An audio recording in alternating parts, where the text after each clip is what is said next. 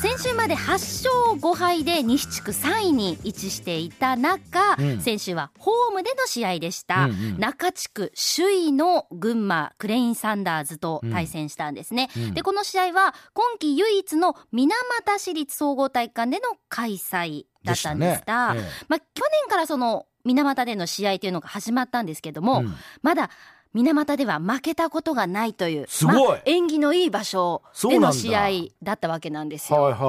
でただですね、現在ボルターズでは初、そして B2 で唯一日本代表候補に選ばれております中西亮太選手、現在ワールドカップアジア地区予選に向けての合宿などにも参加しているんですが、その中西亮太選手が、コンディション不足というため、欠場する中での、柱を欠く中での試合だったんですね。ボルターズはその中西選手がいないと、やっぱりちょっと不安な部分っていうのはあるんですか？そうですね、やっぱり中西選手身長2メーターある選手なんですけども、そのゴール下を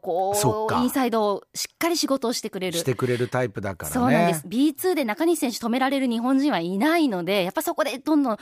そうだね、チームとして展開していくような柱なんですけども、中西選手が出られなかったんだ、どうなるかという、心配な中でもあったんですが、まずは10日金曜日の試合です。前半ボルターズがですね、スリーポイントシュート、こちらが高確率で入っていくんですね、ただ点差を一気に広げるということはできず、5点リードで試合を折り返します。スリーポイントシュートって最初のシュートがスリーポイントじゃなかったっけ、この間の試合。そんなことなかった？なんかそうですそうです、なんか最初の古野選手が決めました。いきなりスリーポイントからみたいな試合だったよね。気持ちいいんですよね。今日いけるんじゃないかっていうような空気になりますもんね。で後半は今度はですね、ディフェンスからリズムを作ってボールをどんどん回して得点をどんどん重ねていきます。で得点能力が高いスコアラーのウッドベリー選手がこの日26得点の大活躍するんですね。でその他出場した11人全員が得点をしまして、この試合 B リーグになってチーム史上最多得点の98得点を挙げました、98対78でまず1試合目は快勝となっております。100点ゲームなんていうのはちょっと得意なゲームになってるみたいなんですけど、98点までいったんだ。そうなんです。あと2点できればね欲しか勝ったったんだからよくは言っちゃいけません。で翌日11日土曜日の試合は、今度はですね、前日とは変わってなかなか今度はシュートが入らず、点が取れないというような展開になるんです。これ不思議、バスケットボールってその2日間連チャンでやることが多いじゃないですか、でそんな中対戦相手も変わらないんですよ、強いて変わるって言ったら時間帯ぐらいなもんで、なんでねそこまで変わるのかなと思います。思うけど違うんだよね。変わるんですよね。そこは面白いところなんでしょうけど、1日目大勝で勝ったのに2日目逆に負けちゃうというような試合もあったりもするんですけども、なかなかこの日は点が取れないという展開で、前半は29対30、1点リードされる形で前半を終えます、ただ後半古野匠選手の積極的なプレーで一気に逆転をしまして、でその後詰め寄られる場面もあったんですが、なんとか粘り強く守って67対64、わずか3点差での勝利となりました。いやけどこういう勝ち方ができるのはやっぱり強いんですよ。そうなんですよね。ボルターズなかなかいい実力持ってるんでしょうね。そうなんです。これで通算が2桁いきました。10勝7敗で現在7連勝中。10勝5敗じゃないと。10勝5敗ですね。10勝5敗よね。失礼しました。5敗7連勝中で、西地区3位をキープしています。水俣負けなし、そして今季ホームでも負けなしという記録を作っております。盛り上がるよね。試合を終えての安田孝之ヘッドコーチのコメントです。最近得点の取れるようなチームにもなってきましたし、またウッドベリー選手のやっぱり使い方っていうところがコートの中の選手たちの中でもそうですし、ウッドベリー選手自体もそうですし、僕がやりたいバスケットの中でどういう風に生きていくのか、僕は逆にどういう風に彼を生かしていくのかっていうところがゲームをやるたびにはまってきてますし、また中西選手が代表に行ったことによってウッドベリー選手のポジションも広がっていってますし、また中西が代表合宿からチームにしっかり合流できる時になったら、またより攻撃力のあるバランスのいいチームになるんじゃないかなっていうふうに思っています。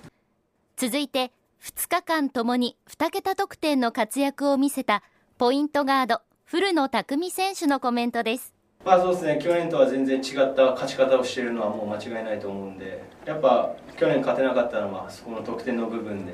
その代わりしっかりディフェンスは守れてたと思うんで、去年は、去年の良さもしっかり持ちつつ、今年の強さもしっかり持っていければ、しっかり上を狙えるチームになるかなと思います。前負けた時に少し話あったんですけど、やっぱ中西さんが疲れてて、中西さんを謝る状況に陥ってしまったチーム全体が悪いっていう反省もあったんで、そういった部分で中西さんがいなくても、中西さんが帰ってきても強いチームでいうことはしっかり意識してやっていきたいなと思います。という、中西選手がいない中でもあったんですけども、それでもこの大量得点で勝った、そして厳しい試合を勝てたというので、またチームにとっても自信につながった2試合になったんじゃないかなというふうに思いますね。そうでしょうね。それは間違いないと思いますよ。さあ、そんな中、次の試合は今度はアウェーでの試合です。明日18日土曜日、そして19日日曜日、中地区首位の茨城ロボッツと対戦することになります。茨城ロボッツってこの間熊本で試合しませんでしたか？そうなんです。ホーム開幕戦がその茨城ロボッツとの対戦だったんですよね。また再び今度はアウェーで戦うということになります。で、熊本ホームで行った時は2連勝したんですよね。確か元ロアスじゃないやボルターズに熊本ボルターズにいた選手とかもなんか茨城に選手もいていらっしゃいましたよね。そうです、がキャプテンを務めてるんですが、そのチームと今度はアウェーで対戦するということになっております。ぜひここでまた勝って勢いをつけて帰ってきてほしいなというところですね。あと天皇杯あるでしょ。そうなんです。この試合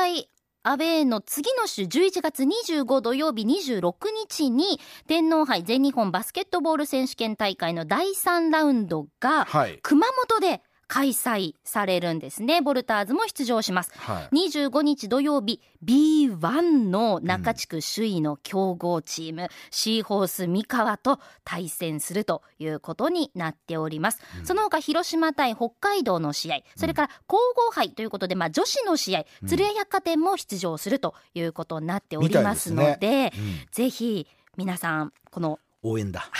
天皇杯の応援もお願いします。で、次のリーグ戦のホーム戦はというと、12月2日土曜日、3日日曜日、西地区現在首位のライジングゼファー福岡と対戦するということになります。九州対決ですよ。そうなんです。ここは絶対負けられない試合となりますので、ぜひ皆さん応援に駆けつけていただければというところで、今日はですね、番組からチケットプレゼントがあります。何ですか？その12月2日土曜日、3日日曜日に熊本県立総合体育館で行われる福岡戦、1回自由席観戦チケットを土日両日ペアで2組ずつプレゼントします、いずれかの希望日とお名前、住所、年齢、電話番号を書いてお寄せください。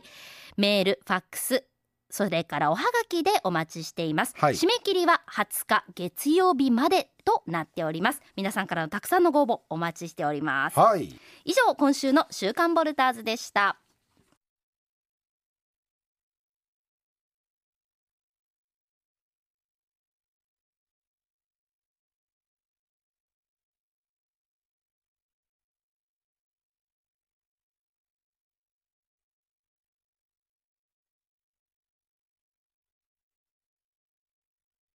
週刊ボルターズ。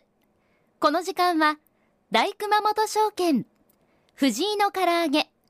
菊陽町吉本小児科の提供でお送りしました。